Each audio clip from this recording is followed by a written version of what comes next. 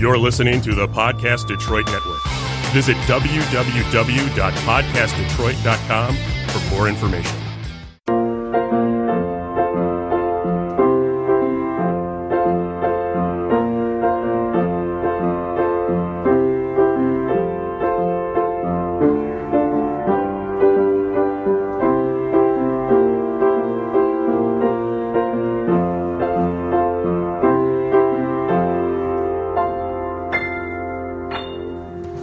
Welcome to the Make Meaning podcast. I'm Lynn Galadner, a writer, entrepreneur, and change maker, and I've dedicated my life to sharing stories of how people make meaning in their work and find purpose in their lives. You just heard a great original composition by my son, Asher Schreiber. This podcast highlights some of the great ideas and activities people do every day to make the world a better place. So much of the meaning we find comes from interacting with great people, developing relationships that are mutually beneficial, and doing work that inspires. I hope you'll be inspired by the people you meet on this podcast. We all need to find a way to make meaning in the mundane. Welcome back to the Make Meaning podcast. I'm Lynn Galadner, and today I have the honor of speaking with Noreen Ehrlich, who is an executive coach, life coach, relationship coach, and also radio host of a wonderful program, Defy and Hustle. Welcome to the Make Meaning podcast, Noreen. Thank you very much, Lynn. Lovely to be here with you. So you've had an amazing career journey. I wonder if you can take us through, where you've been, both in your work, but also geographically. You've really been around the globe, and how it brought you to where you are today. Okay, well, I guess I would start with if you had told me that I would be, there was no such thing as a life coach, right? Years ago, I'm almost 53 now. So if you had told me that I even would be working as a chief financial officer in Wall Street, I wouldn't have believed you, because right. I was in my 20s trying to figure out school. I went to school to be an accountant. I ended up in Manhattan. Uh-huh. And I think because of something in my nature that just got schooled and learning to figure things out, because working at Ernst & Young, you got thrown onto projects and they didn't really have a lot of guidance for you. So you had to figure it out, or that was it. You were out. So I worked in Ernst & Young for a while, worked on Wall Street in these very ambitious, fast-paced real estate funds in the 90s and early 2000s. And I really came into myself in my 30s. So what I learned then was that I was a very capable, strong woman that could figure things out and also lead others. And this made me very proud of myself. So I really came into myself in my 30s. And if you had talked to me in my 20s, I was far more ambiguous about what the future held or what I could be. Yeah. Well, let me ask you a question. When you were in your 30s and you had this realization of your power, was there any pushback in the industry you were in, which I'm assuming was pretty heavily male? Was it hard to be a powerful woman with confidence on Wall Street and in these funds that were heavily populated by, aggressive men? I think it still is, though I'm not on Wall Street anymore. I think it's hard to be sometimes a woman or anybody who's more oppressed, just in a world that's primarily dominated by very strong, powerful male figures. Sure. So we all learn to dance around with that. But absolutely, it was both.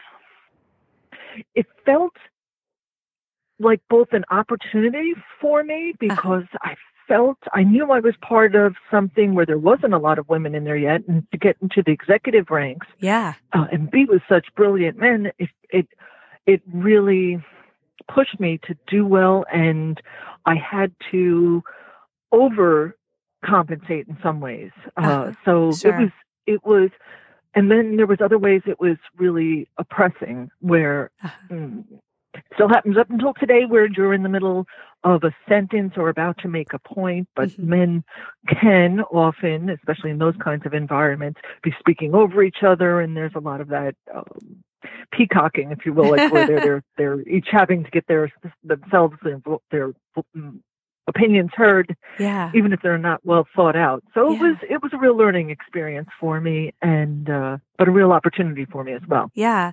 And then you traveled. You lived overseas. You lived in California, right? I started with the real estate funds to work in Tokyo. Okay.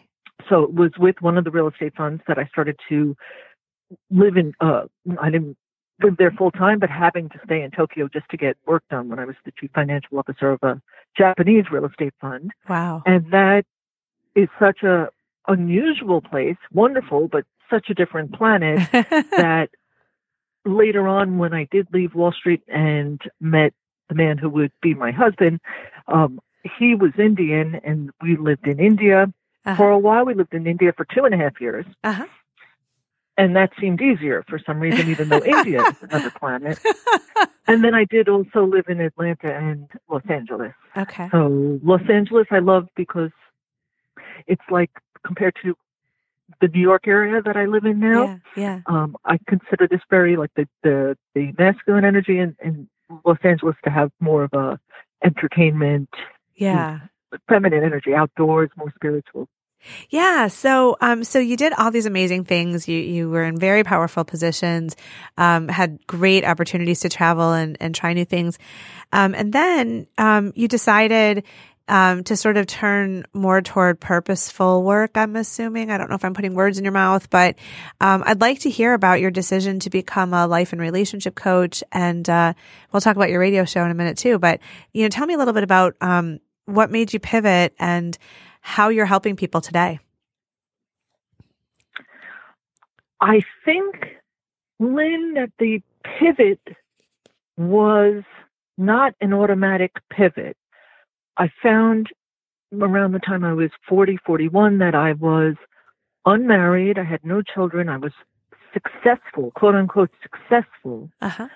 But coming home late at night to an empty home and that a lot of what happens in that world can be very mean-spirited or dysfunctional, and it was taking its toll on me.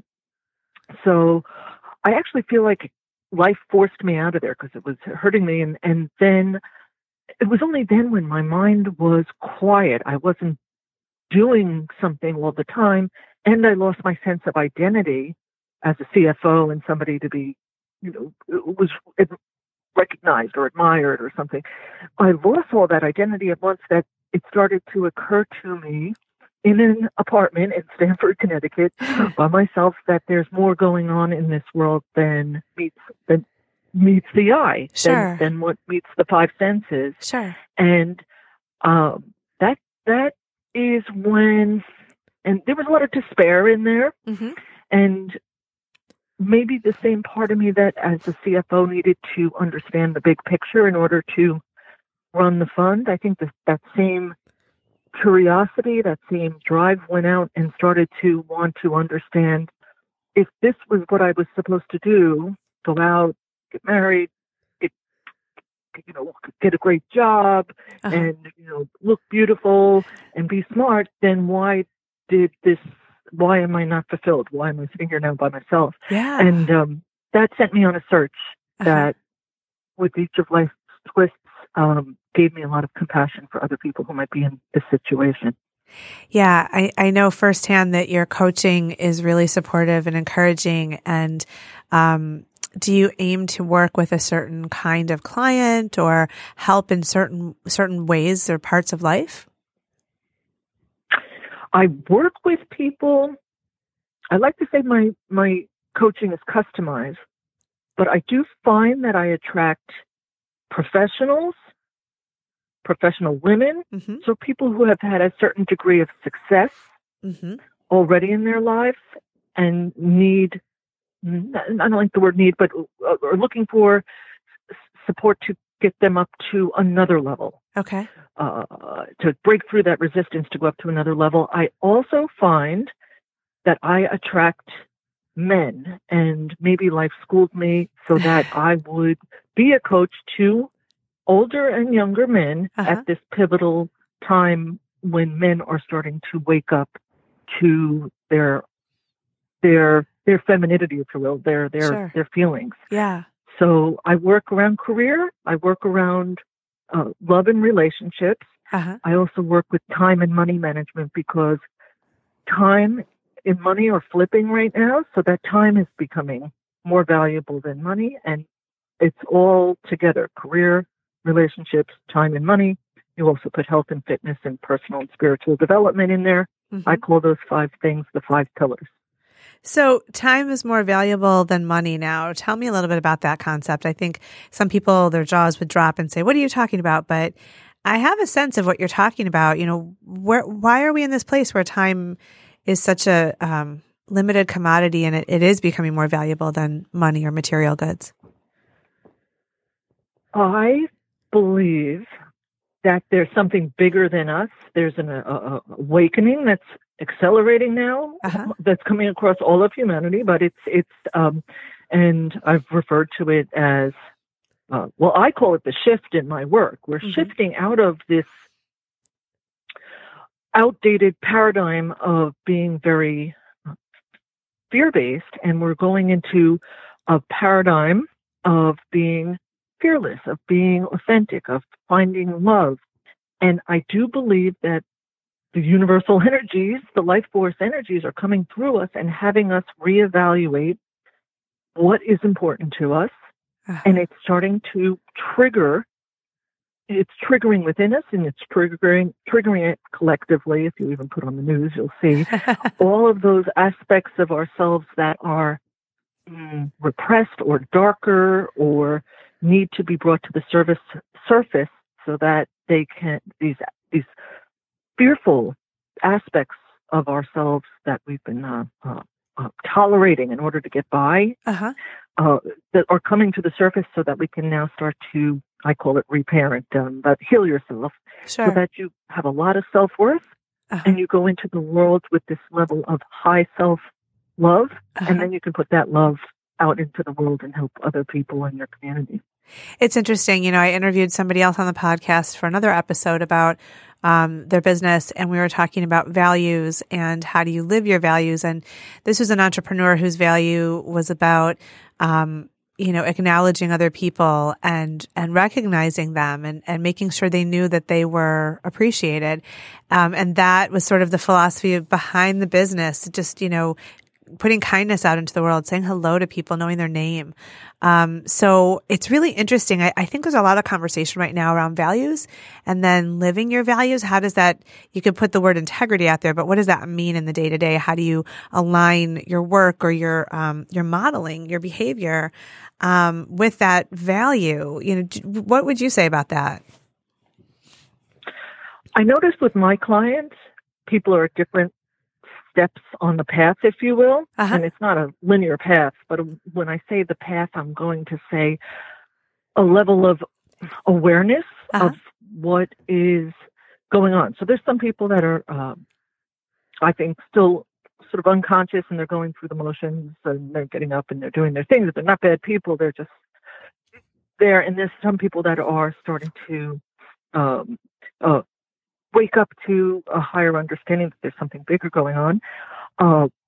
I would say to my clients, depending on where they were on the path, that there's to stay aware, to try and at least practice staying awake to your own patterns and what is true for you. And then the other value, I would say, that I have a lot of people working with, and even myself working with now, is learning to trust life will be there for you and stay present. So stay present and trust that you will know what to do in the next moment, and stop living with this fear that the money will run out and the time will run out. And it's easier said than done. That's why I'm a coach.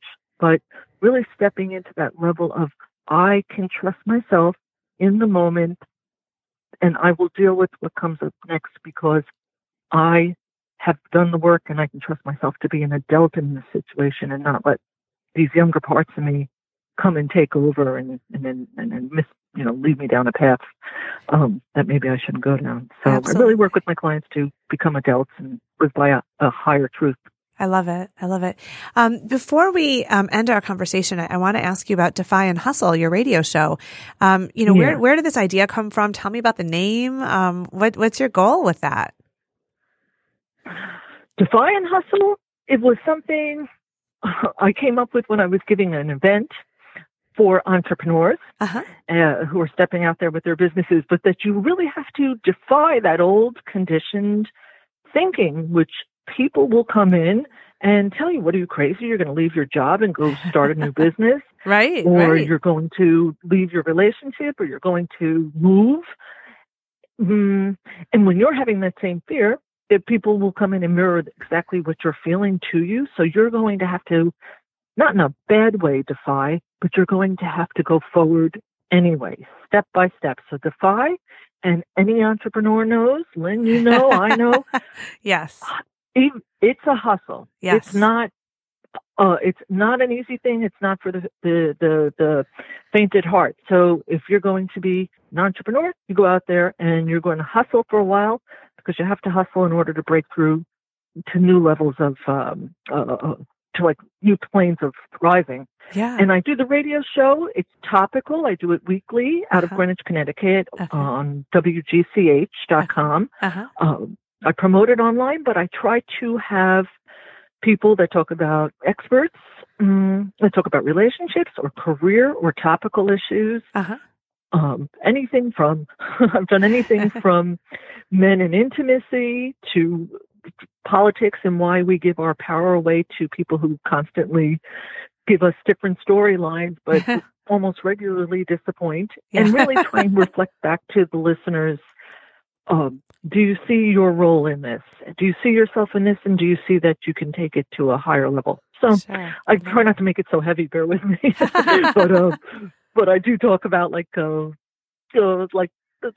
really just trying to get people to realize the level of power they have. To make things happen for themselves without giving it away to a partner or a politician or an employer or anything like that. That's great. Well, that's really wonderful. Before we close and sign off today, I wanted to ask you if you have any wisdom or advice for our listeners about how they can find their purpose or add meaning to the work that they do. Wonder what advice you might offer. I'm going to say, look, you were given certain talents. There's things that you do even when you really don't have time, you do it anyway. So start to look at where your passions are. Start to look for those places where you have been injured in the past, because injured meaning maybe had pain or suffering, because often that's where life is telling you is asking you to develop compassion.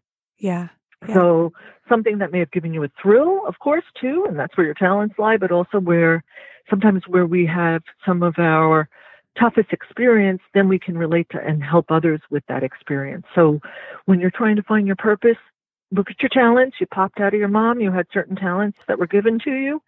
Know that you'll develop other talents or find people that will help you. And lastly, what would you do? It's that old saying, but what would you do even if you weren't being paid for it? What do you just know through whatever life taught you that you'd love to help other people with? And that's probably where life wants you to go. What would you do if there were no money? What would you do? I would coach people. I would coach people. I would coach people, and then I'd go out and have a good time and sail a boat, play the piano, and hang out with my man. That sounds awesome. Well, it's such a pleasure to have you on the Make Meaning podcast, Noreen Ehrlich. I am so grateful that you gave time to me today, and thank you for all the wonderful insights that you've offered our listeners.